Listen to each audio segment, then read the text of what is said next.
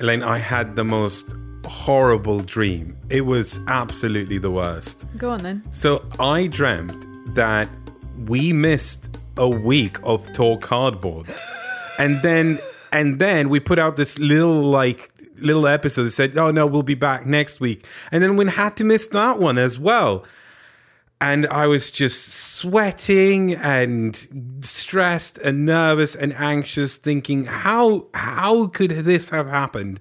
And I just woke up and I was like, all right, it was all just a dream, completely fine, normal, back to schedule, Talk Cardboard episodes, as if nothing happened. I don't want to upset you. You can't upset me because good news, everything's fine. But that really did happen. What do you mean that really did happen? We really did miss. That was just my dream. An episode. No, we didn't. It's fine. I was listening to a podcast earlier and they said, oh, aren't dreams boring when someone else tells you about them? But I really like hearing what other people dream about. I'm really struggling not to invoke that song. Nobody cares about your dreams? Yeah. Yeah. See, I do, though. I do care what you dreamt about. Yeah, I don't. I find it really boring because it's not real and it's like listening to AI. It's like listening to some gibberish that a computer came up with and not a real human brain. Did you not even like my dream where I dreamt that I was... Oh. Sorry. No. But I was catching a spy who was a nun. Back to the AI thing. Okay, never mind then. Welcome to Talk Cardboard, a podcast about board games and everything adjacent with your NPI-sters, Elaine and Efka. On today's show, in a slight change to the build schedule, we'll be talking about Next Station London, Skymines and Maquis. But don't worry, our full shake of Undaunted Battle of Britain is coming in the next episode. First, though, an extremely, extremely important email. So we had an email from Greg, who was another supporter of you and your square being a rectangle thing. Right, okay. But they also did call a non-square rectangle an oblong. And I find the word oblong one of the most horrible words in the English language. So I'm going to disregard whatever they've said anyway, honestly. Is that why you're sighing? Just because they put in the word oblong? No, because people keep writing in to say, yeah, Efka's right. I know Efka's right. Efka's always all right. right. Don't tell people off for writing in, please. Everyone who writes in, almost everyone who writes in is a great person. I agree with that. But does it have to be about how you're right and I was wrong? That's what I object to. But we have had some really nice emails about crispy crepes and the love for them. Joseph says, hi, I'm also a big fan of sweet, crispy bread-related items. Thank you, Joseph. I think everyone is a fan of crispy bread-related items. Our dog certainly is. They also say, as a child, my mother would make what she called elephant ears, which is just a wheat tortilla slathered in butter with cinnamon sugar sprinkled on the top. Throw it all in the oven until the tortilla is crispy and voila, somewhat similar to a churro in flavour.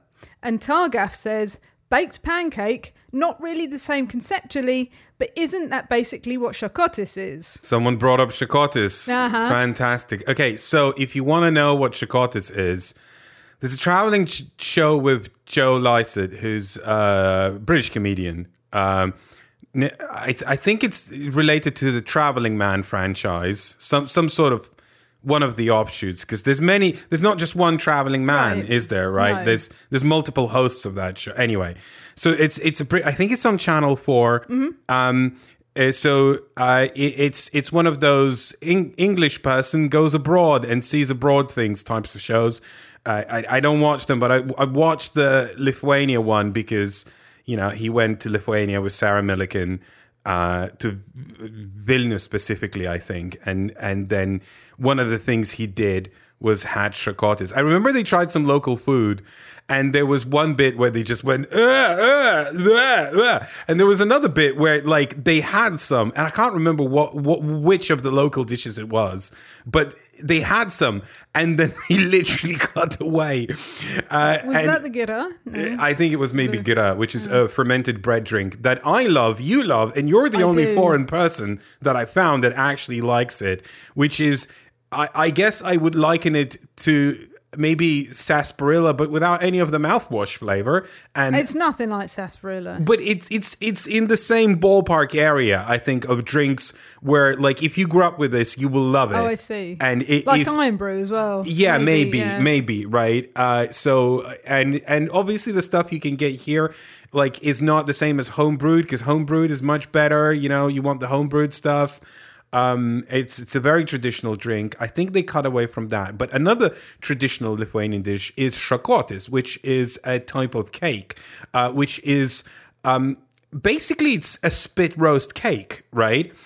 Where they lather the batter on the spit roast as it turns, and then it because it drips, it creates these sort of stalagmites or stalactites, which is, I guess, both in this case, right? Because they're, depending on the orientation, they're either hanging up or hanging down. Well, they go out sideways, like a Christmas tree. Yeah, like it looks like a yellow Christmas tree of cake. That's what it looks like. And it's lovely. It is really delicious. It is just buttery and sugary and kind of soft. You want to have it fresh, and it's not a baked good you can make at home. Like croissants, right? You can, if you really want to, some baking knowledge here. If you really want to, you can make them at home. It's a faff. It takes a lot of effort, some skill, right? But very much doable. You know, stuff like bagels I've made at home, you know, myself. They were good bagels. They were proper bagels. You know, I watched a lot of recipes from people who I think know what they're talking about when it comes to bagels. I'm sorry for this bagel tangent. But yeah, basically, this is stuff that's doable. The reason I'm saying watch that Joe Lycett episode of Traveling Man is because it shows you how šakotis is made. And you will very quickly realize, oh, I can't make this at home. They also made it on French Bake Off. Did they? Yeah. I feel sorry for the French So Bake you Off can contestants. kind of see how it's made on there as well. Yeah, but many of the things they make on Bake Off is like, yeah, I could probably do that myself. I don't see like how without special equipment you're going to make. They had spits and everything. They'd all had to go outside. And they were like, what is this? No, yeah, you have to make this outside. You can't do it in the house. And also Windstorm H says, had to look up what šakotis is and now I want one. When I heard the crispy pancake part, I was thinking either a pizzella if we're talking more of a crepe texture, or taiyaki if it's more a cake-like batter. Now I've had most of these. I've had taiyaki, I've had šakotis, I've not had elephant's ears though, and I've not had pizzella. I've not had any of the ones that are not šakotis. I don't even know what taiyaki or you have. pizzella It's the fish-shaped pancake like thing with like red bean filling or something. And we had it in London in Chinatown. Okay, I have no memory of it. I don't like red bean paste. You don't? No, yeah, so true. It's not a thing that I'm gonna go for, I think. For those who are, because this is a podcast, for those who want to type in šakotis into their browser, just type in SAKOTIS. So I need to look at all these other baked crepey goods. Yeah. Now I think I was also thinking of what's the Dutch one that you put on a coffee? Stroopwafel. Yes, thank you, stroopwafel. I like those as well, and that's a similar kind of thing. It seems like quite a lot of places have something sort of crispy, battery type thing, and I think I need to explore more about all these different types of ones. In Lithuania, we also have these like tubes that are made out of thin waffle batter that are wrapped around like as it's hot. It's like hardens. It's a tube. It's got filling inside. It's delicious. You get them in like Lidl's. Do you really? Yeah. Oh no, not the tiny. It's like that big. It's big as a. Efka is showing the size of about a Christmas cracker size. Yes, maybe thinner than a Christmas. But yeah, like if it's a smaller Christmas cracker, yeah, it's that big. It's proper waffle batter. But it's like shaped into a tube, and you would get them by the seaside at summer. If they were bad, they would have filling like on one end and the other, and then it's just hollow in the middle. Oh, no. And then you bite in and you go, Got the Swiss one. There's also cannoli. Yeah, I like those two. Yeah, similar to cannoli. I do like a crispy thing, so I think I need to expand my knowledge of crispy battery things. Hey, Elaine, can you remind me something? What is this podcast about? Oh, it's about crispy battery crepe things. Okay. I thought it was about board games. You know, Efka, you are right. But thank you so much for everyone that wrote in about crispy pancake things and about squares. And if you have anything to say to us, Elaine@nopunincluded.com. But first, shall we talk about Next Station London? Doo-doo! Next Station London comes from publisher Blue Orange by designer Matthew Dunstan and artist Maxine Morin. Disclaimer, designer Matthew Dunstan is an acquaintance. He stayed over at our house. Helped us move a sofa up the stairs. Played with our dog, whom I don't think he had the greatest penchant for. Well, she's a little snot sometimes, so... Yeah, I just don't think Matthew was a dog person. I don't know if I'm supposed to give that away on the podcast.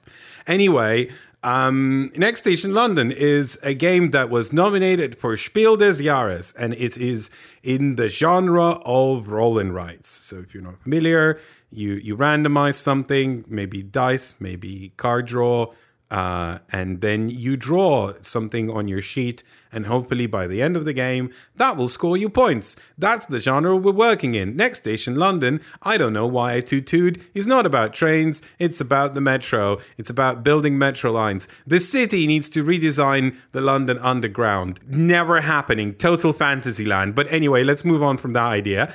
And they need to redesign it, and they commission a bunch of people, that's you, the ones that are playing, to design the best new layout. And so then you draw that new layout, the proposed layout, and one of you who scores the most points is going to win and is going to shape the face of London's underground for years to come. That's the premise. I mean, I tell you what, they're never going to put me in charge of that. My lines were all over the place. Let's be honest, they're never going to put anyone in charge of that. There's not a chance that they're building new lines or redesigning. That's not true. They just did the Elizabeth line. Did they now? As part of the underground, yeah. Okay, well. Which goes to Slough and beyond. So there's a tube that goes to Slough now? Yeah. Mm-hmm. And it's working, operational? Yeah. Wow, I haven't been to London in a while. No. Anyway, still a fantasy idea in my book. But yeah, so it's cute. I really like this. But I do have some caveats. I understand why it was nominated for Spiel des Jahres. It's totally one of these games that I think are just sort of like this well-rounded entry where I don't think it breaks any new ground within board games or within the genre of roll and writes or flip and writes as in this case. But it's nice. It's got a very experiential feel to it. One of the cool twists is that there are 4 colored pencils in the box. So there's a pink one, a green one, a blue one, well, cyan, and then really dark blue. Is that the colors? Black. No, it's a black one. There's the northern line. Yeah, we said it was a black, but it's not. It's really dark blue. It's like purple, dark purple. Okay, I believe you. Okay. I can see that there is a shade of not quite black, but to me it's quite a black pencil. Okay. Anyway, so yeah, 4 colored pencils, right? Mm-hmm. And there are 4 rounds in the game. So each round you will have 1 pencil in front of you. That will be the line that you are drawing. It has the starting spot where you have to go from, and then you have to keep continuing that line. You can continue it in either direction, right? But like you're sort of restricted to where you start from. And then once you start from somewhere, you effectively have 2 exits at any point of the game. But every and those are the stations. But every station has one of the 4 PlayStation symbols on it. So it has the triangle, it has the square, it has the circle, and then for some reason, maybe they didn't want to get sued by PlayStation, they replaced the X with like a pentagon, right? And so you flip a card, and that card's going to be like, it's a triangle. So that means that you need to draw from one of your 2 stations that your line is ending on further out towards a triangle. Any triangle, as long as you can reach it, across the line, not crossing anything, meaning not crossing another station or not crossing a line that goes through it, right? So as you can imagine, at the start of the game, it's quite free. Draw wherever you like, it doesn't matter. Most of the time, you're going to get to draw your line. But then when the round ends, you have to swap pencils, right? And you get the other player's pencil. And in a two-player game, like there are pencils that are just placed to the side who are no ones, but they still rotate like as if they would in a four-player game, let's say. So you're suddenly drawing a line of a different color. And it can't cross the line of that other color that you've already drawn. But it can meet with the stations that the other line already crossed. And you actually want to do that because here's the really cool experiential bit. Like if you think about traveling on the underground, you want the lines to connect because you want to be able to change over to efficiently get from place to place in London. It's a big city. There are many underground lines and usually they don't get you where you want to go. But, if you're in St. Pancras and you need to get to Heathrow, you're probably going to take the Piccadilly line to Piccadilly Circus. And then, you just take the Piccadilly line because the Piccadilly line goes all the way to Heathrow, doesn't it? Just ignore me. It doesn't matter. You get the idea, right? You'll get to somewhere and then you'll change over. If you're on the circle and you want to get on the district, you need to stop somewhere and change. Here's a better example, right? If you're in St. Pancras and you want to go to if you're in Paddington, yes, you can change onto the Bakerloo or the Circle or the District. Yeah, Then maybe there's others. I don't know, probably. But is that what you mean? Yeah, maybe. I don't. Exactly. You could take the Circle to Paddington, and change onto the Bakerloo to go somewhere else. We've lost everyone. I'm sorry. We've absolutely lost everyone. You've lost me, I think. I think so. Anyway, the point being, you want intersecting lines in stations, but they can't cross through each other if they're not on stations. Because that'd be dangerous. Because that would be very, very dangerous. Yeah. So that's kind of like the puzzle and the gimmick of the game. You're constantly drawing outwards, and there's nice little touches like. So the way each round functions is that there's an 11 card deck. 5 of them are red, 6 of them are blue. They're functionally identical. There's 2 of each card. So you get one card in red and in blue of each symbol. Then you get one card in red and blue that's a joker, means pick any symbol, go anywhere you like. And then there's one card in blue that signifies that this turn you're going to have a branching off station, so your line can split now into 2 directions, which is incredibly versatile.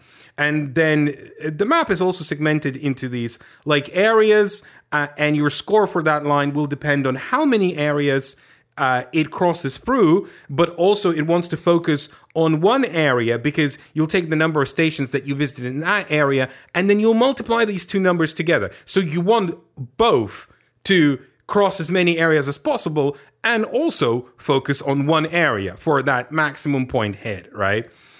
It's a nice puzzle and it's very experiential and very enjoyable. How did you feel about the game? You haven't mentioned the points of interest. Yes, there are tourist spots. There are tourist spots where you want to try and get your line to go through so that the tourists get delivered to. I mean, they're not named. No. We just made up. No, I think we identified a lot of them. We said one of them was Croydon.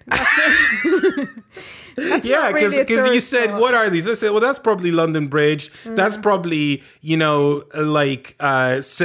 very, Leicester Square or Piccadilly Circus or something like that.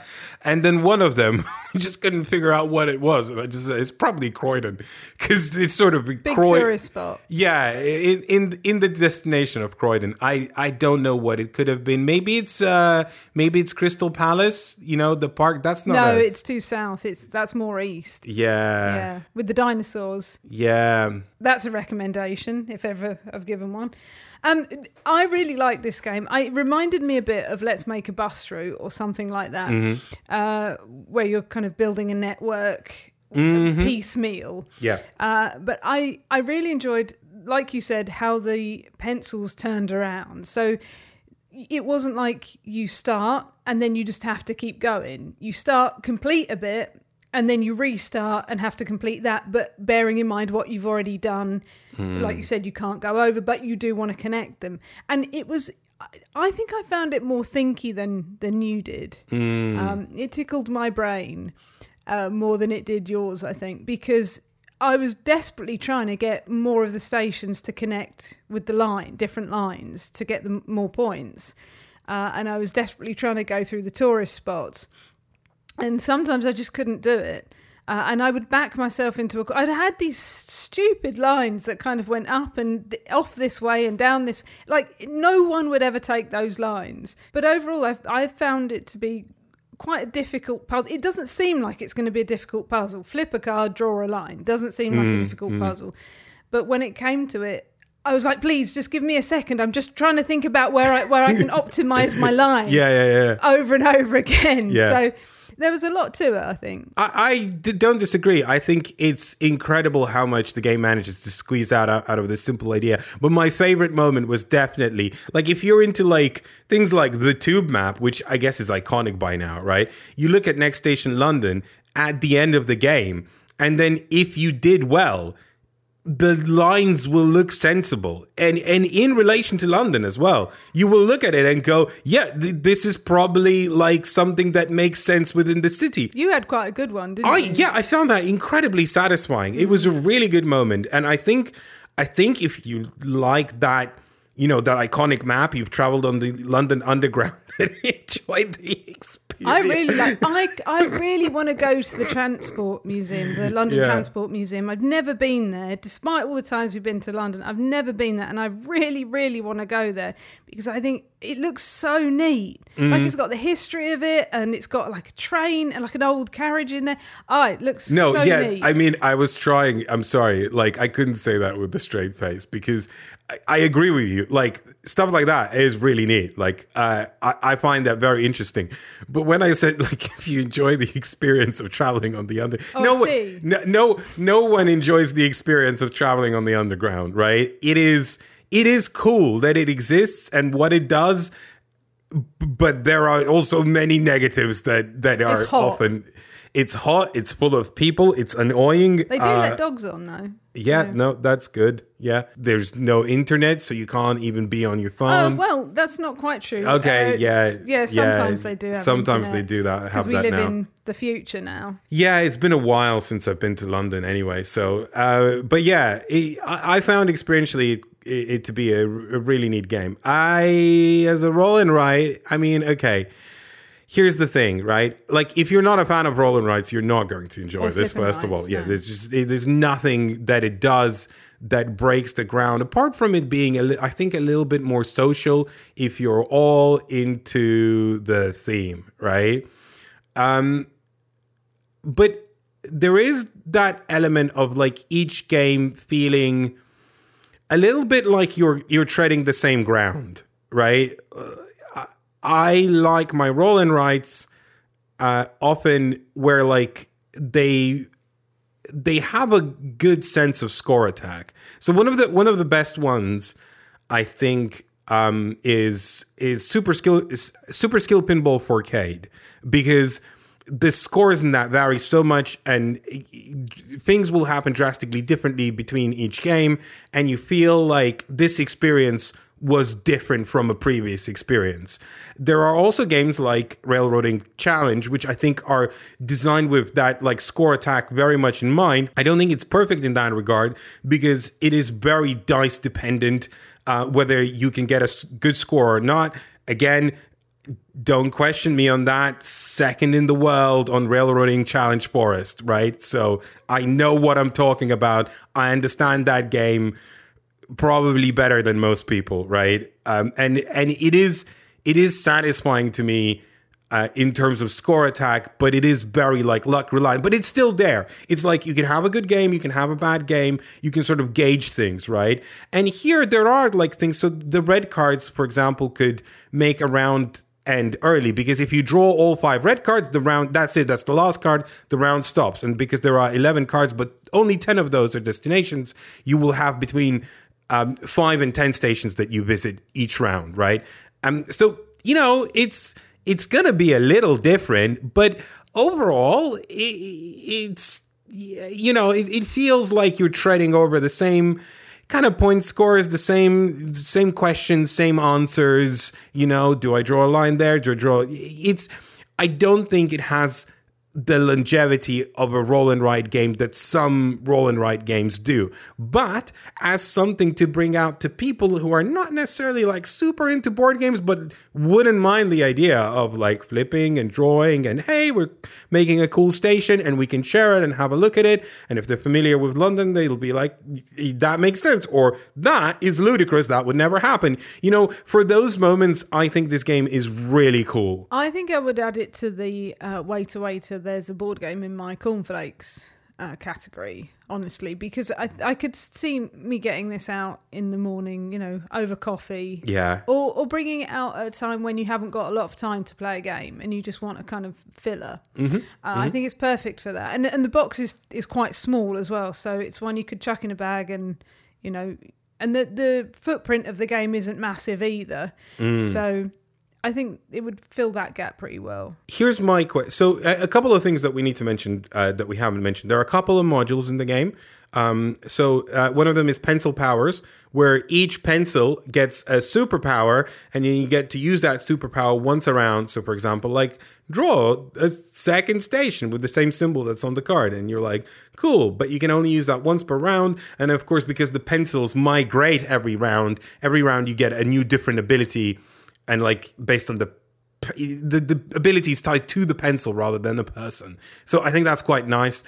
There's also like shared community goals, which, I think that's maybe the thing that gives the game legs, but there's not that many community goals to make it feel like super distinct or whatnot. I feel like just maybe needs a bit more zhuzh for me. I think you're right. It's probably a game that maybe doesn't have a lot of, like, a huge amount of free playability. If you're not going to play it over and over and over and over again. But I think if you pop it out every so often, you'll have a good time with it. Yes, and like I said, again, experientially fantastic. One question I have is, how good is the German rulebook? I don't speak German, but I know that one of the big criterias for Spiel des Jahres is the quality of the rulebook. And oftentimes that's a big decider on whether they are going to get the nomination or not. Something happened this year. The two titles that we have tried that have been nominated for Spiel and Kennerspiel is Next Station London and Planet Unknown. In English, both of those rule books are not good. Just, it is way over-explained. And also, simultaneously, in an annoying manner, where it'll say, well, here's the round sequence. So you do step one, step two, and then step two, there's this whole side bit. Don't read it now. Read step 3 and 4 that don't make sense because you haven't got the context of what step 2 is. Step 2 is in a whole different side. Why is it like this? Anyway, this is a minor gripe, but the English rulebook is just not good. I don't know if the German one is or isn't, but I did not have a good experience with that. And I wish it was simpler and clearer. It did cover all the rules, though. Like all the questions I had were answered. So that's actually a bonus. Let's move from a game with not a great rulebook to a game with a brilliant rulebook. I am talking about Skymines, which comes from publisher Deep Print Games by designers Victor Kobilke, Alexander Pfister, and with artist Javier Gonzalez Cava. Well, Skymines is really good. What can I say? It is unsurprisingly good because it's based off of a design that Alexander Pfister has already published under a different title and different theming. We'll get to that in a little bit. But it's a tried and true and tested game that was good the first time round and is better the second time round. Skymines is about the colonization of the moon or the asteroid belt, depending on which side of the board you play on. And it features some fun things like cryptocurrency, which is very in vogue right now. No one thinks badly about cryptocurrency at all. It didn't age poorly. What are you all talking about? So, there is all that. moon FTs and whatnot. What's a moon FT? It's like an NFT, but On the moon? On the moon, yeah. Anyhow, Moon fungible token. yeah. Anywho, I don't really know how to speak about Skymines apart from like I enjoyed it the first time round, and we picked it up last year, and it's just sort of when it came out, and it just sort of sat on the shelf because we were like, well, it's just Mombasa, like, and we didn't get back to it. And then we eventually got around to taking it off the shelf and going, yeah, we should cover this on podcast, because, I remember the initial game, aside from all the, other stuff, quite fondly. And then we played it. And your immediate reaction, Elaine, was also... This game is great. Right? Yeah. And... The thing is, so when we played Mombasa, it was a long time ago, right? And I feel like this game is smoother than Mombasa, but that might be my own memory of Mombasa because we played it such a long time ago and I hadn't played as many games at that point. Maybe I was just more receptive to how this game functions than I was initially. Do you understand what I mean? I think maybe that, but also maybe, and this is the big caveat, right? This is very on the heavy side, right? Because actually the rules, I'm such a cliche. The rules aren't that complicated. They are complicated. Like, don't read into that. But they're not, like, comparatively to some of the games I played, like, the Vital Lacerda Affair and stuff like that. This is more digestible, right? But the nuances of the rules are just, another popular title by Alexander Pfister is Great Western Trail, and that had a long-lasting legacy as one of the Eurogame greats, I think the rules are on par with this, but there's something about Great Western Trail that feels more tangible, and there's something about this that's just a little bit more abstract, and I think therefore maybe just a little harder to grok because some of the mechanisms are quite punishing if you make a mistake, and so it's a game that requires a lot of forethinking and a lot of foreplanning. So it's not just about coming to terms with all these systems, but also coming to terms with them in such a way where you can make really complex plans for future turns and how your current actions impact your possibilities for your future actions. There is just a lot of mental load that happens in this game, and you feel exhausted when you are done with it. It is not light fare, and if you're not quite used to board games and you're listening to me and Elaine being, we really like this is really good, this maybe shouldn't be your next purchase because there's just quite a few things happening. When I opened the rule book, I went nope and ran away from it because it was just so dense. And I thought, I don't know how I'm ever going to get my head around how this game works because I don't remember how to play Mombasa. Maybe that would have helped. I don't know, but I don't remember that. So I was starting from afresh. Yeah. But I watched part of a playthrough of it on the YouTubes, and that did help. And when I did finally steel myself for this rule book, and all these words that were in the rulebook, it was so good. It had such good examples. It was so clear. It was so well laid out. It had sections for different things. And it's easy to find the information to refer to if during the game you're like, I can't remember quite how this works. It's easy to find the bit you want. It has the explanation for every tile in the game. It's just so good and so well put together that actually it wasn't such a hurdle that I thought it was going to be. Yeah, rules-wise, our experience of playing it was quite smooth, actually. Decision-wise, it was tough nut to crack, but rules-wise, it was quite smooth going, and actually that was very, very pleasing, and it made it a lot more enjoyable and a game that I wanted to return to. So a little bit about what you do and what happens in the game.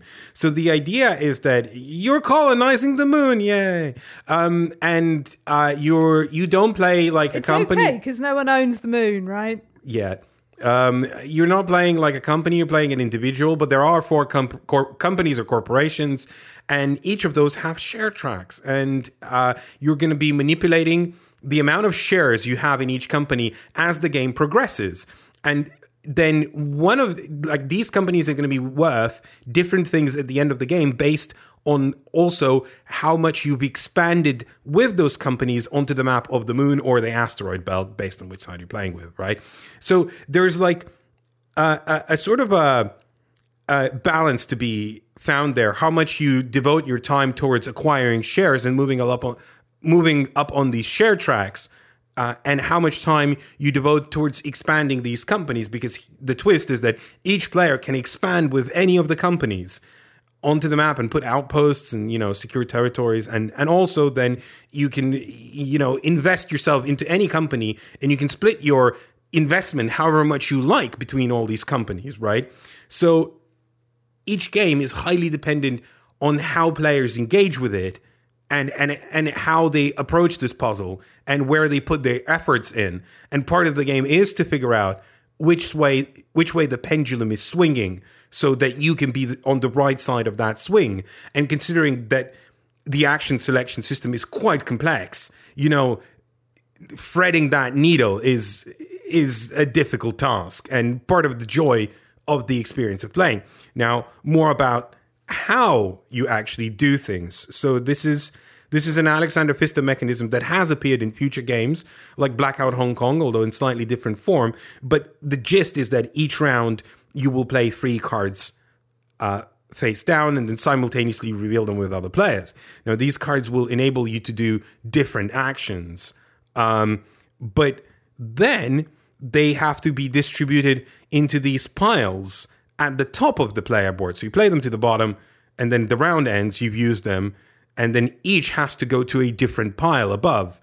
But before they go to the different pile, you take one of these piles back. So there's a kind of card circulation mechanism that always means that, like, if you had a good hand of cards and you just sort of played them, right, and you had a good turn, these cards are probably not going to repeat in the same instance ever again, because they're all going to different sections.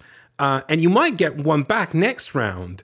But again, what other cards is it tied to? Maybe you've created a junk pile, but you're running out of cards. Suddenly you need to take all of that junk back just to have enough cards to play because you haven't bought enough new cards. There are a lot of questions that you need to answer just by taking these actions. But these questions also influence what you'll be able to do on the turn. And certain cards are tied to certain actions, but also those certain actions might be tied to certain investments that you've made towards one of the share tracks or the companies that you've expanded with. And the cards themselves, they're pretty simple. They're like, well, you've played some energy cards. Cool. Energy will let you put out outposts onto the map from one of the companies. And you played some resource cards. Okay, resources will let you buy some of the other new cards that are coming out. But there's also other like little quirks. You also have these little action pawns, and there are spaces that, especially in the early rounds of the game, you all be immediately going, when you reveal the cards, okay, what cards have you revealed? What cards have I revealed? And then there's the spaces that you can take as an action, and you want to go first because it's one action at a time. Because it's like, if I have a majority of these types of cards, then I get to move up for free on a certain company track. And based on what card that is, it's tied to a specific company. So again, when you're playing a card, you're not just determining what action you can do. You're also navigating these interests and comparing them to what other people are doing. So there's a nice little point of intersection with what other players are trying to achieve and what you're trying to achieve. And this action selection mechanism that is complex and has a lot of nuance, but isn't so convoluted that you can't navigate it through it. There is a huge amount of flexibility within different actions as well. The fact that you can discard certain cards to get a bonus, and then you can buy new cards. So like you said about the junk pile, and it made me laugh because I did have a junk pile at one point. I was like, whatever, I'd put those in there. I just won't bother. But at one point I needed to take those cards back, because Yeah. I had nothing in my hand. Because 3 rounds ago, you did not have the foresight what exactly it is you're going to need. Yeah. No, I didn't. Absolutely not. So I did have a kind of a junk pile, but then I was working up like, okay, how do I buy these new cards? How do I get rid of the cards that maybe only give me 1 resource rather than 2 resources or even 3 resources? So there is a huge amount of flexibility, and how you spend your energy and how you spend your resources as well. Because if you want, instead of buying something with your resources, you can just move up one of the share tracks. And I didn't give that enough credit to begin with. I was like, okay, well, that's the thing you do if you can't quite afford a card or whatever, or you don't know which card to buy, or there's not a card out there that you want. But actually, that is such an important part of the game because it means, because it's quite hard to move up those tracks. Yeah. Or it can be, because there is a balance, like you were saying, there's some interaction between the players, because you're watching what the other person is putting out, which company are they building up. And in the first game that we played, I was like, okay, well, that's your company, then you carry on doing that one. Yeah. And then, 3/4 of the way through, I thought, oh no, I need to get in on this. But it was too late for me by then. Yeah. I couldn't. There is a way that you can put out a different company and take off buildings from another company, but it was too late for me to get in on your company, so I ended up trying to build up this other company, and it was just a disaster. So there is a balance between working out what the other player is doing and kind of trying to get in on what they're doing, but also maybe focusing on your own company a little bit. It's particularly in a 2-player game. I think probably in a 4-player game, it would be much more competitive for the space. Oh yeah. But in a 2-player game, you think, okay, well, if I build up my own track and do it really well, not my own track, you know what I mean? Yeah. If I focus on a company that the other player is not focusing on, maybe I can get something that they're not going to get at the end of the game from this. And whether that works or not is a mystery, honestly. It depends what the other player is thinking at the time, and you don't know. I think it's very indicative that the first time we played Skymines, my score, so I won handily. My score was really quite high, and your score was like much lower, right? But in subsequent plays, like our scores mine was much lower compared to my first game score, and yours was much higher, and they were much closer to each other. But like the fact that you've done well, it meant that you brought my score down, right? So there's a limited, I think, like when you get more acquainted with the game and more familiar with how you have to sort of weave and bob around it, you create a lot less space in the game for the other people to exploit these systems towards their own benefit. And then it becomes a really, really hot-headed kind of competitive experience, because whilst a lot of this game, like many modern Euro games that are not in the vein of like El Grande or Iwari or Catan, they're a lot more, like individual, and I'm doing my own thing. It is incredible how much Skymines manages to blend this idea of a Euro game that is mostly individual and is non-confrontational, but so incredibly involved mechanically with what everyone else is doing that it starts to lean closer like towards brass than say something like, Kanban or whatnot, where it's like Kanban is just very individualistic. You have to pay attention to what others are doing, but it's not imperative towards you. There are interjecting systems, but they don't mean as much as they do in Skymines. Right, because the action spaces are individual. So if you put your pip on an action space, it blocks me from doing it. Yeah. If you take one of the tiles, that stops me from taking it, because a new one will come out. And there was so many times in this game where I was like, please don't do this thing, please don't do this thing. And sometimes you did and sometimes you didn't, because that is the nature of the game. And it's the sequencing of your actions as well is so important. And particularly in our first game, I wasn't very good at sequencing correctly. So I would do something and then I would realise, oh no, I needed that to do something else first, right? Because a lot of cards, when you use them, they get flipped over, right? But a lot of cards check what other cards you have played that round. Right. So when you put out your cards, you have to be not only ready to be like, I have this that I need for that card and this that I need for that card, but you also need to figure out which sequence you flip them in, because that matters a lot, right? There's so many nuances in this game. Right, like I wanted to expand the yellow company, but I also, so I would need to flip my energy. I would need to spend the energy and flip it, but I also needed that energy in order to move up the technology track, where you put tiles down and they check to see if you've played cards with those symbols on them. So I needed to have done that first, but I wanted to be able to cover more of those technology tiles. So I wanted to do something else first so that I could play more, so that I could, it was just so many things that I wanted to do right now. I know. And I couldn't.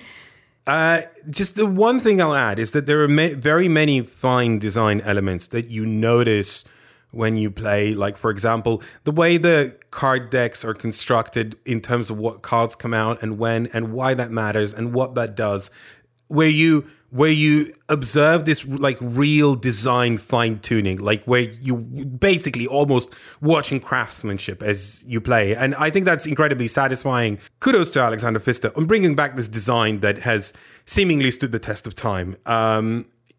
Just one bit I want to pivot to, predictably, now that you mentioned the technology track, and the reason you weren't sure whether it's called the technology or whatever it's called is because we remember it as the Cooking Books in Africa track from Mombasa and the previous theming of this game. So God, this is so uncomfortable. So I have to admit something.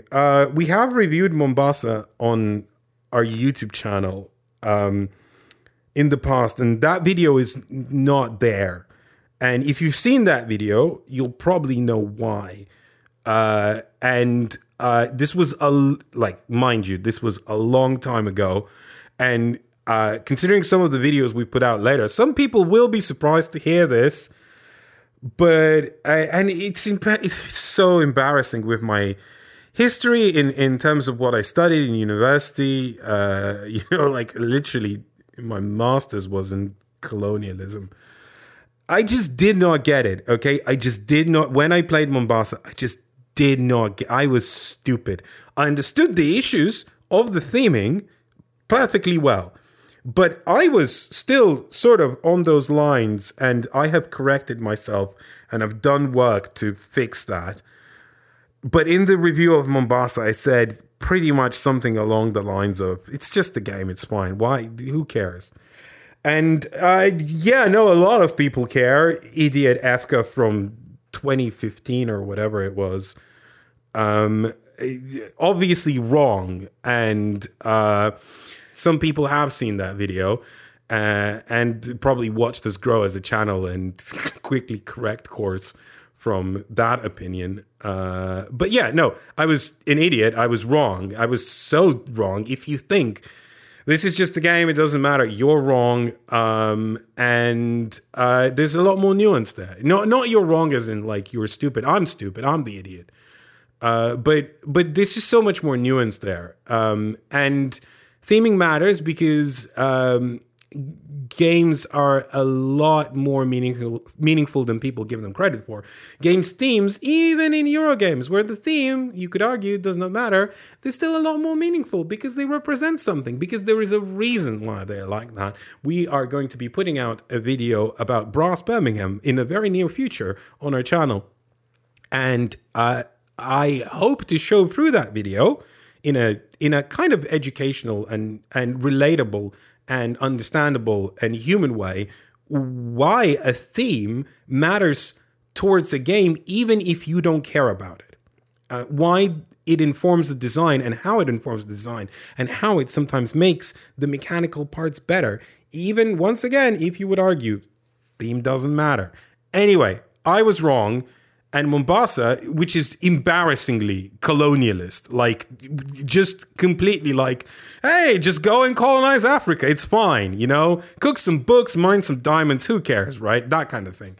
So I'm glad to see that Alexander moved away from colonialism to space colonialism, you know? And it's like, you know, I did make a video about colonialism in board games where I did say, hey, space colonialism doesn't bother me so much because at least it's only conceptual, it's not real.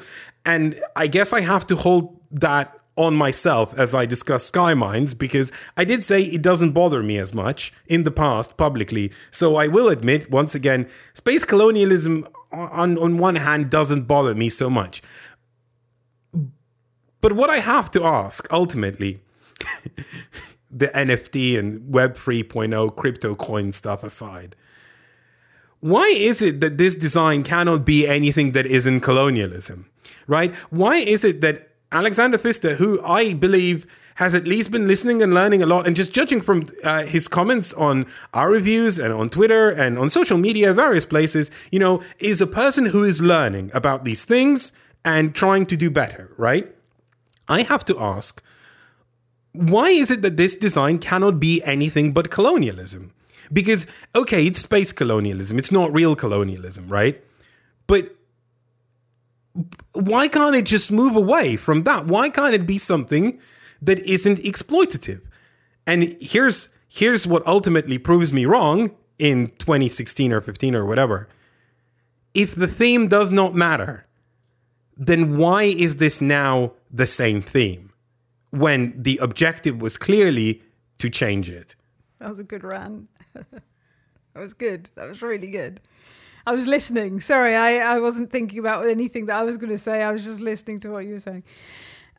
Yeah, we spoke about that, didn't we? Because when we started playing, when I learned the rules and we started playing, we were like, this is the same game. It's just the same theme. It's just in space.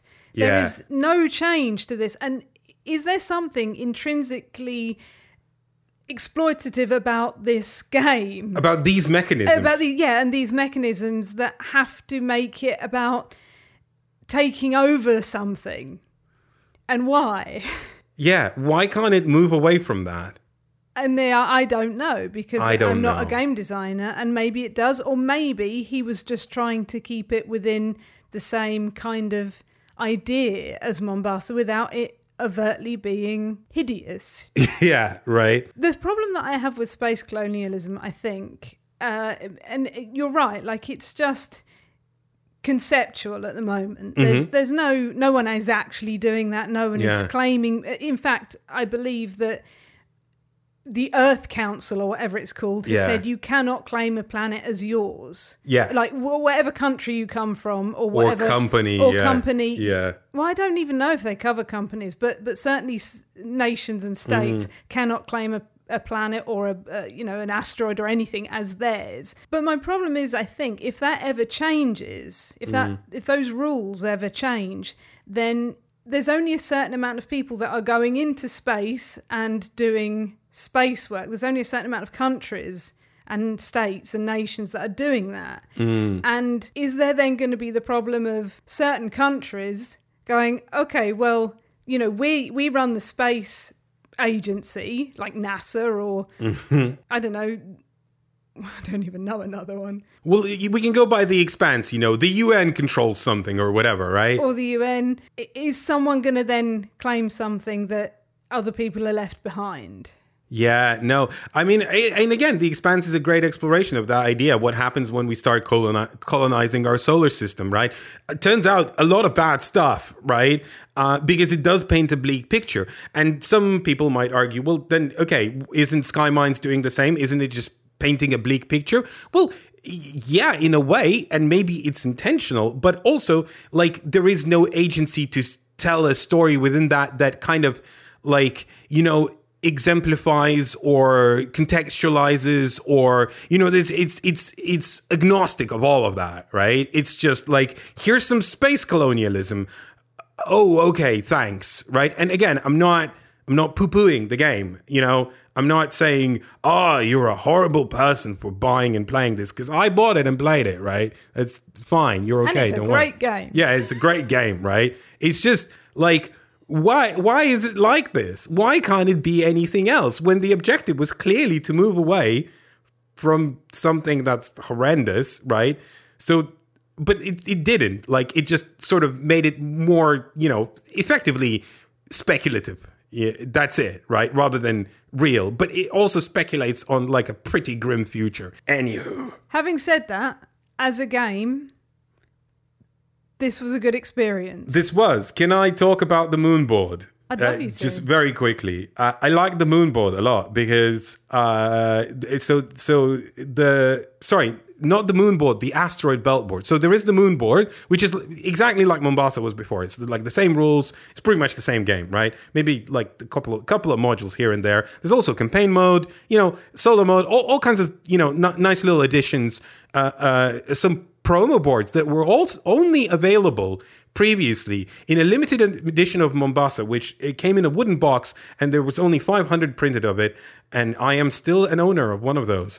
Evil FK. I tried selling it 3 times. No one wants it. Anyway, so one of the promo share companies tracks made it into Skymines as well. So, there's a little bit extra, stuff that's collated that was released for the game subsequently or in like rare to find versions. So like it's a pretty complete package. But also there's the asteroid belt board, which I really liked because it makes that central colonizing area much tighter and much more cutthroat. And it suited a 2-player game really well. I cannot imagine how the asteroid belt plays in a 4-player game. I imagine it's a bloodbath. Like, just not mincing words. It must be brutal because it was in a 2-player game. It was already so tight for space, right? No, space. But in a 4-player game, I just imagine it just being, what is happening, It's interesting that you said it feels a lot tighter because I found it a lot freer because there's different paths to different things. To different asteroids by flying a little space plane. But some of them are better than others. Some of them give you a bonus and some don't. But they still cost probably the same. I think the reason it's tighter is because there's now like 2 different pieces you can put out from a company. So before it was just like you put out a company's headquarters onto the map and it's there, right? So now there's still these headquarters, but there's also these little satellites that you need to put out to connect to the next space where you could put out those like company pieces, right? So there's 2 types of pieces and there's like different competitions happening for each company because you're now controlling not just like the asteroid, right? But you're also controlling like the pathway to that asteroid. So it sort of splits the competition into 2 prongs. So I think it feels simultaneously freer, because it's more navigable, but also there's just many more points of contention, so it feels more restrictive at the same time because there's just not as many pieces that it can come out. So really well designed. I really enjoyed that part. There's a little like achievements kind of thing where you, like if you achieve them all, you get a special action. I found that nice because it made you diversify a little bit more between the companies, depending on what kind of achievements card you're going to have out for the game. It was nice. I liked it. It just added a little bit of juice to the game. Missions. Yeah, they were called missions. I think they were sensible and well implemented and didn't offset the design in a negative way, So yeah, no, good additions, good development, good game, enjoyable game. Weird theming, but I feel like saying it's Alexander Pfister. What are you gonna do? I want to address some comments that we've had specifically about the bonus episode of the last podcast episode, because they're about Board Game Arena. Right. So Andy says, in your recent episode, one of your listeners wrote in saying that they had a hard time learning new games on Board Game Arena. Being gamers, my friends and I have come up with a silly solution. What we like to do is start a new game that we have not read the rules for, and then we try and figure out the rules based on the clues we are given, i.e. the iconography and the restrictions within BGA implementation. Since the rule restrictions within BGA will not allow you to complete an illegal move, we are tactically playing the game correctly. If we get really lost on something, we will look it up in the rules, but generally we try to avoid it. That's an incredible game. I know a lot of people started learning games through Board Game Arena. Rather than reading a rule book or watching a video, they literally just create a room for themselves and try and play the game and see what they can do and what they can't do, right? And intuit the rules that way, which is kind of like an interactive learn yourself tutorial, which is sometimes, I remember in olden times where like video games didn't always have a tutorial. It was like, here's the game, figure out how to play it, you know, by doing things. And I'm not advocating for that because it's annoying and frustrating and it wastes your time and it's unnecessary. But also, like there's something about that where it's like experiential learning because you can't make a mistake, right? So you're going to get it right. A big thumbs up You can make a mistake. You can't make an illegal move. No, yeah, well, that's what I mean, right? Yeah, I know. I bet you make a lot of mistakes, right? But for some people, that's part of the learning as well. Like learning through trial and error, you know, and like being like, well, I did it, you know, legally, but stupidly. And, you know, I'm figuring out how the game works by realizing my own, you know, kind of folly in terms of like tactical misplays and stuff like that. You know, I think that's an interesting way to learn a game. I wonder if there's anything you miss by doing that, though. Like a nuance or a subtlety that you wouldn't think to do, but you can legally have done it. I don't know. It's really interesting, though. We also had something about El Grande, which we also discussed on the bonus episode. Yes. Richard says, now that you've played El Grande, do you think there's value to the idea of a board game canon, or is such an idea gatekeepery nonsense? Well, thank you, Richard, for asking that question. Richard is, by the way, one of the people I believe who played that game with us on Board Game Arena, a moderator on our Discord server. And thank you very much for all the hard work that you do, and all the other mods as well. So, funny enough, the reason we played El Grande was because Dan Jolin from the Senate magazine, the editor of the Senate magazine, which is a UK in-print tabletop gaming magazine, asked me to do a few hundred words for the segment called The Shelf of Shame, as in take something off your shelf and play it with the, idea that, it's sat on your shelf for a while and you kind of, finally need to experience this thing. So I picked El Grande. I thought, what better thing to take off your shelf that you've never played than this monumental classic all the way back from 1995. That's like Catan times, right? This game is still alive, still going.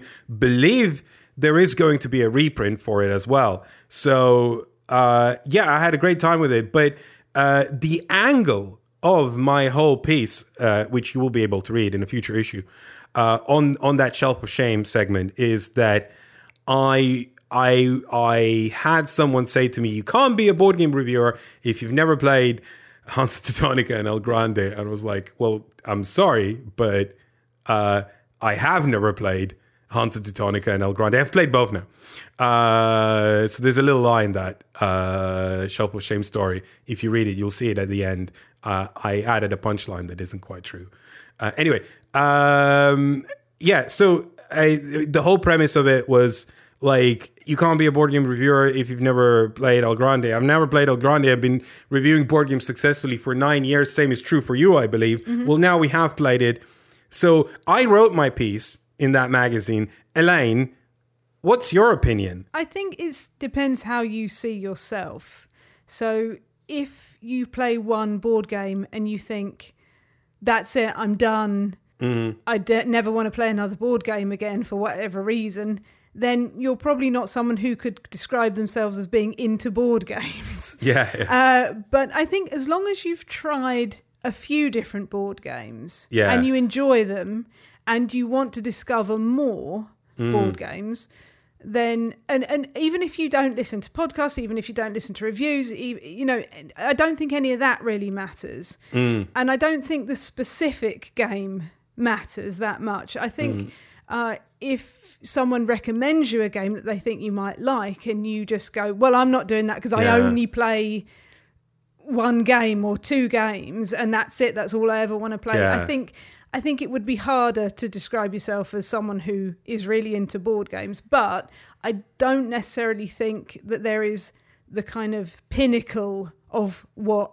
a someone who likes board games should play, or someone who describes themselves as a board gamer should play. I think it is gatekeepery nonsense, and I'm going to try and be nuanced and, not like confrontational about this. Imagine an alien comes down, they've never heard music, like how do you introduce music to them, right? I think the worst way to introduce music to an alien who's never heard music would be through just giving them a bunch of, now that's what I call music CDs, right? And going, well, these are the hits, right? So you can't go wrong. There's so much crap on that, and it is really based on personal preference. However, if that alien wanted to know what was popular in any given year, then that might be a great way to do it. Sure. But then they would miss out on the classical music. They would miss out on ska, they would miss out on so many other different genres. But that's as good as encyclopedic knowledge. You might as well not listen to it. Just read the Wikipedia article for what was the charts in that year, in that year, in that year. This is suitable for someone who wants to go on University Challenge, not, learning about what good music is. And I think the answer is the same. What you would recommend to this person is what you like yourself, right? Because then you could have a meaningful conversation and a meaningful connection about the things that they liked and disliked and the things that I liked and disliked. I hate this song. Here's why. Here's the cultural context. You like the song. You like the beat, or you like the rhythm, or you think that bridge is just smashing. It's stuff like that, right? But that's kind of my point. That I don't think there are certain games that are the pinnacle. I think it depends what kind of games you like. Just as with music, if you only listen to ska, you can still say I'm really into music. It doesn't mean you have to then listen to Beethoven or Mozart or Tchaikovsky or whoever, or even like pop or any kind of pop or rock. But if I think that's fine. I don't think you have to have listened to any certain type of music or played any certain type of board game to describe yourself as someone who likes board games. Agreed. 100% agreed. Thank you for your questions. I have a question for you, actually, related to those. How do you learn board games? How do you prefer to learn board games? I am someone that likes to watch a video. I can read a rule book, that's fine, but I do like to watch a tutorial video. So I want to know how everyone learns board games. Do you prefer to learn them from someone else? Do you prefer to watch a video? Do you prefer to sit down and read the rules? How do you prefer to do it? If you're thinking, cool, I wish I'd heard the NPIsters talking about all that stuff that was on their bonus episode, you can by joining us at patreon.com/no pun included. And if you have anything to say to us, Elaine at nopunincluded.com. Just a brief note on today's bonus podcast episode that you can get access to if you pledge to us on Patreon. You will be able to hear our first impressions of Undaunted Battle for Britain that we will proper cover in the next episode, so don't worry, you won't miss out. And also our first impressions of Planet Unknown, which I am not sure we're going to cover again. But there's also Ins and Outs, which is the games that are coming in and leaving our monthly segment on the bonus episode. So that's on the bonus episode. Go subscribe to Patreon if you'd like to get access to that. There's a separate RSS feed where you can get all the main episodes and bonus episodes in one feed if you like. Or you can just listen to it on Patreon. Otherwise, Elaine, what have we got coming up? What we have coming up, Efka, is Maquis, which comes from publisher Bad Taste Games by designer Jake Staines and artists Ilya Baranovsky, Jake Staines again, and Mark Tuck. Just a little addition to that. I believe that the second edition specifically is published by Sideroom Games, which I'm not sure what the relationship is to the original edition of Maquis, but if you want to get a copy of the latest version, it's Sideroom Games. So Maquis is the second game we're covering this year on this podcast that is a solo game about being the Maquis, basically. But this time, unlike Resist, you are not the Spanish Maquis, you're the French Maquis. So, we geographically traveled a little bit. About the same time period, though. You're fighting against the fascists. It's the same theme. It's a solo game, but it feels very different. It's a very different game, but also kind of a similar motif. Try and recruit the right people, get the right resources, manage this sort of puzzle as you do it. There's an element of chance just for one player, and there are missions. You try and complete missions. If you succeed at the missions, you will win the game. Maquis is a lot more geographic, where basically you have the Maquis, so you have like free when you start the game with, and you have this map, and you have this one little outpost where you're all safe, but you need to travel out to various different locations onto the map, and them's are bad locations because every time you put out one piece, there's a policeman that you reveal, and they go somewhere on the map. A bad policeman. And then you have to put out another figure, and then another policeman appears, and so on, right? So when you're putting out these figures, you're trying to hit certain locations because they are either part of your mission, or they will help you get resources that you will need for your mission, or resources that you can convert into other resources that you will need for your mission, or you're trying to get like upgrades for the map. So you're trying to build like maybe a second outpost, second safe house. Yeah, maybe you're trying to print like money, you know, and so you have like easy access to fake money, and then you effectively have money, you know, like, so you can build all these like new locations that will provide you great benefits, and you have a limited number of turns to try and achieve these missions. But the problem is that by putting out these policemen, you are sort of closing off the loop. So, and the further you travel out from this loop, right, the more chance that your piece is going to be closed off. And if it's closed off, you lose it forever. And that because they capture you is not good. That is very bad. That means you might be on your way towards losing because you have limited time, limited resources, and each move is dangerous. And the less people you have, the more it's dangerous. You can recruit more people, but there are only 2 more pieces in the box that you can recruit. But the more people you recruit, the more people you have, the more policemen there are, and the more dangerous it is. So there's like this really like fine balance, and there is tension in every moment of the game, and it's really nice. And there is this little nice mechanism that lets you play it safe. So it lets you go, if I put people from my outpost one by one to the next spot, to the next spot, to the next spot, you're creating a chain that can't be broken, which means they will be able to return home.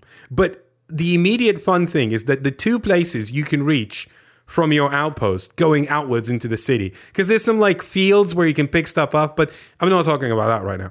So the 2 places that you can go out to are mostly irrelevant, right? So you are effectively putting a piece to do nothing just to create that safety net. And if you keep doing that, you will lose. So the game forces you to take risks. And the question is, when do you take that risk?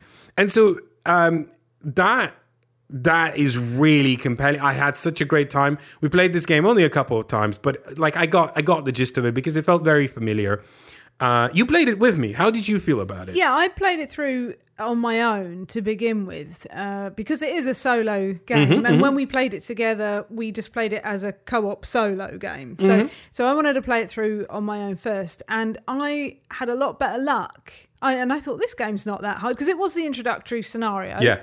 And I thought, this wasn't so hard at all. And then I kind of just sat with you whilst you played it through, and the cards that came out and where the policemen, as you termed them, were placed was so much harder. I just got lucky, I guess. Yeah, because the struggle was real for you. I got blitzed on the first round. Like I was like, "Oh, I'm losing my people.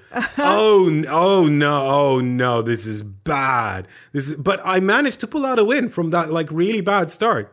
You know, and I guess that means the introductory scenario is easy because even though I got completely hosed at the beginning, you know, I was still like, if I just inch and crawl and yeah. But I think that was more fun. Yeah. Like watching you do it was more fun for me than actually playing it that first time, because there was so much more tension with it. Yeah. Whereas I kind of just went, oh, okay, the policeman goes here, I go here, okay, this is fine. You were like, oh no, they've come out there. Oh no, how am I going to get home now? You know, like, how do I get the second safe? Should I get the second safe? How should I build the resources up for that so that there's somewhere else that they can go back to? Like, it was so much more tense and so much more enjoyable. It was like watching a film almost of you doing it. And then we played the second scenario together and other scenarios together. Yeah. And each of those, I think it was just beginner's luck that first time, because the subsequent scenarios, we had to think a lot more. Yeah. They were very clear objectives. Like, you know, you're immediately going, okay, so these are the things I'm going to need. I'm going to need to build these things and those things, and I'm going to need to acquire these things from these people and go to these locations. You know, there was an immediate plan because you have limited turns, right? You need to finish the mission in a certain number of turns. You can also partway finish, like you can complete one of the two missions, and that's like a draw or something like that. You know, so there's like different ranges of how much you won or lost. And it was like, okay, no, we need to be careful and we need to think about this. But I like that first scenario starting very poorly for me, because it immediately forced me to strategize in a much more nuanced way and be like, I immediately discovered, oh, okay, I can trace safe paths and I can, you know, do all kinds of things and manipulate the system in different ways. So there's a lot of maneuverability within the system to engineer clever plays. And that's really nice. And the rules are quite simple, because it is put a piece, flip a card, put a piece, flip a card, put a piece, flip a card, done, right? Right, yeah. And again, you need to sequence things correctly so you get the resources that you need to fulfill the things. But like you said, you can change resources into other resources. So do you try and get the resource outright, or do you try and get a resource that might be easier for you to get and then change it into something else? There's a lot going on to think about. My only complaint about this game was the kind of, there was a woolliness to the rules a little bit. For such a simple game, there was woolliness in the rule book. And in fact, there was a mission, which I'm not going to spoil exactly, but I had to look up on Board Game Geek what it actually meant, because there was terminology on the card, but it didn't actually refer to any of the resources that were in the game. And I was just sitting puzzling, going, I don't know how this works. And for a game that is essentially quick and you go from one beat to the next, it just stopped the game. And I don't know if there's much of that in the rest of the scenarios, but that was kind of a stopping point that I had a bit of a grumble about. Yeah, there seemed to be some confusion between the editions as well, because they changed the rules, but like or like the components in the game, there's more things now, right? But like it doesn't quite conform to the rule book, you know. Yeah, there's just some rules weirdness and woolliness, and the rule book is in my opinion laid out poorly. It's not ideal as to how it's laid out. No, I will note a couple of things. When I ordered my copy from Sideroom Games, it was shipped from all the way from China, which isn't, I get that it's a small publisher and that maybe that's the economical way to do it, but that felt so bad. Like, the environment. Yeah. Environmentally, having a game travel from China to United Kingdom, just I didn't realize that when I bought that, but when I bought it, I was like, oh, it's shipping from China, you know, like... Is it more expensive for the shipping? No. Okay. No, because... Okay. Yeah. Anyway, so that's one note. The other note, production is really good. It's just aesthetically really nice, really pleasing, really simple, but like it works really well. A third note, minor gripe about replayability. So there's a lot of variability in the game, and definitely a lot of replayability in terms of mission difficulty, and you can sort of tailor the difficulty to where you're comfortable at different missions, you know, at different ranges, and you can sort of combine them to create like a sweet spot, and you can sort of finagle some of the rules to increase or decrease difficulty.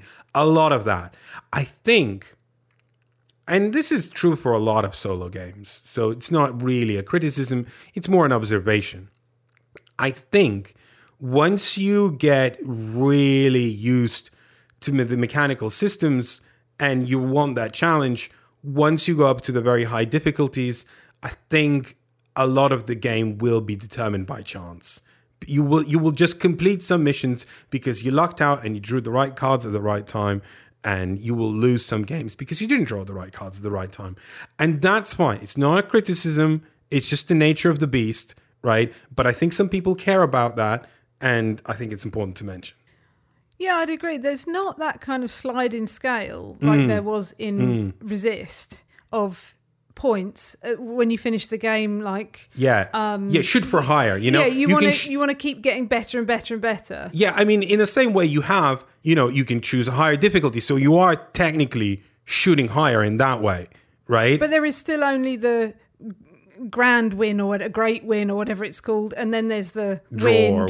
Yeah. There's not that many stages, and I agree with you. Yeah, you basically choose a difficulty that you're comfortable at, and I suspect that the higher difficulties, I mean, it's not that you won't need to be better at the game to be able to complete it. You do, because there are nuances to learn. There's a lot of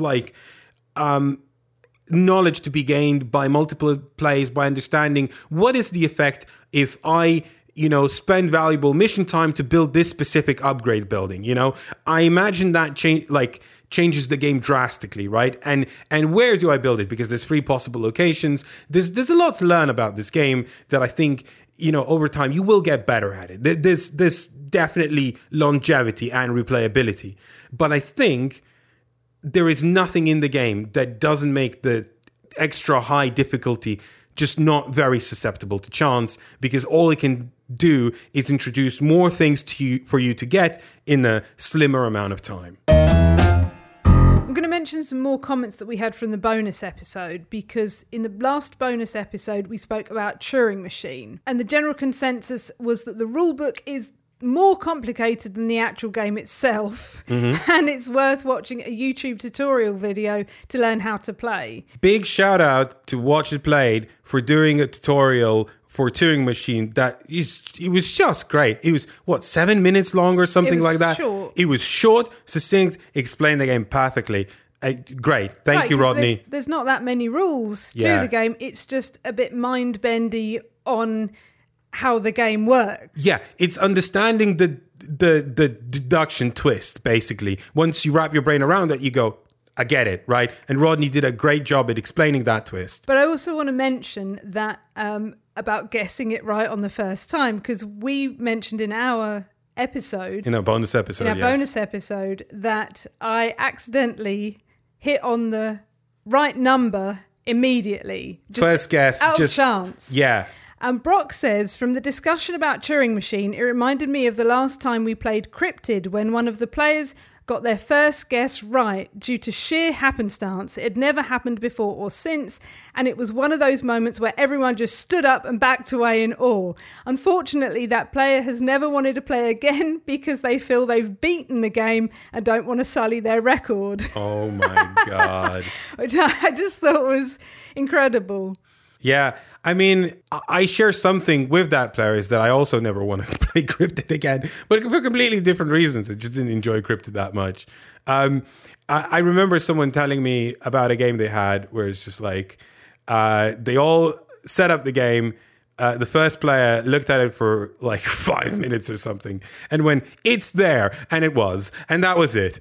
Right? But accidentally, or just no, they knew. It out. Like they figured it out. They just worked it out. I once did it with Guess Who. You know the game Guess Who? I know Guess Who, yeah.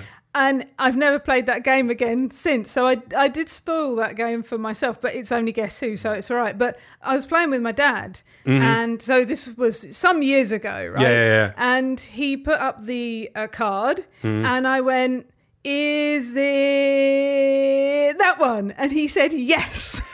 And that was the game, right? Yeah, that was the game. I didn't say, like, did they have a moustache? Do they have glasses? Whatever. You just went, is it that one? Is it that one? And I don't know why I picked it. It was just random, right? It was just absolute random luck.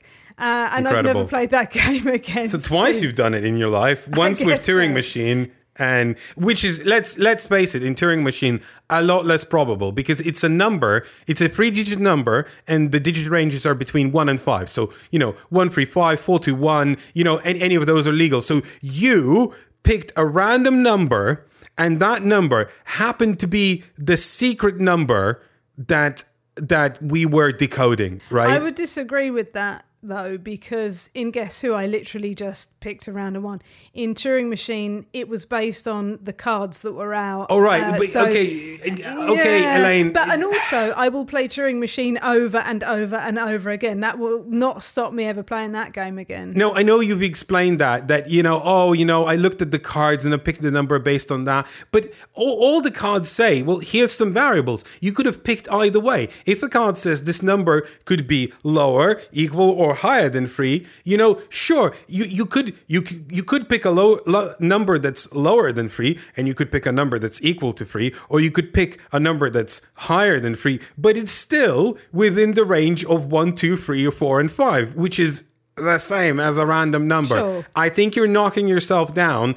I think you made a tremendous guess. First go. Own it. I don't think guesses are anything to be proud of, honestly. No, but it's a cool moment, right? But not guesses. It is a cool moment. That's very true. Like when you flip a coin and it lands on the edge, right? Yeah, it's exactly. That kind of chance. Yeah. An Urban Caver, just to wrap this up, says of Cryptid, I had a similar experience, but maybe on my 8th play, it now feels solved to me. There you go. Yeah. That's all the games. If you have anything to say about any of them, don't forget to drop me an email, elaine@nopuниncluded.com, or if you have any general questions or comments. Franco says, I just want to say that I've really been enjoying the podcast, the reviews, fun banter, thoughtful discussions. I actually rarely listen to podcasts. I used to listen to the radio while working, which had plenty of shows that later added podcast versions, but I kept listening on the radio. But this podcast has been a nice way to start my weekend mornings. What a lovely comment. Much. Yeah. Your 10 shilling note is in the post, Franco. Thank you for that. On the next episode, we'll be talking about Autobahn, Undaunted Battle of Britain and Hamlet. But Efka, what was the game of this episode? I think it has to be Skymines. Contentious theme, obviously. It's just why, but the game itself is still really great. And with that, why don't you say goodbye, Elaine? Goodbye, Elaine. Goodbye, Elaine.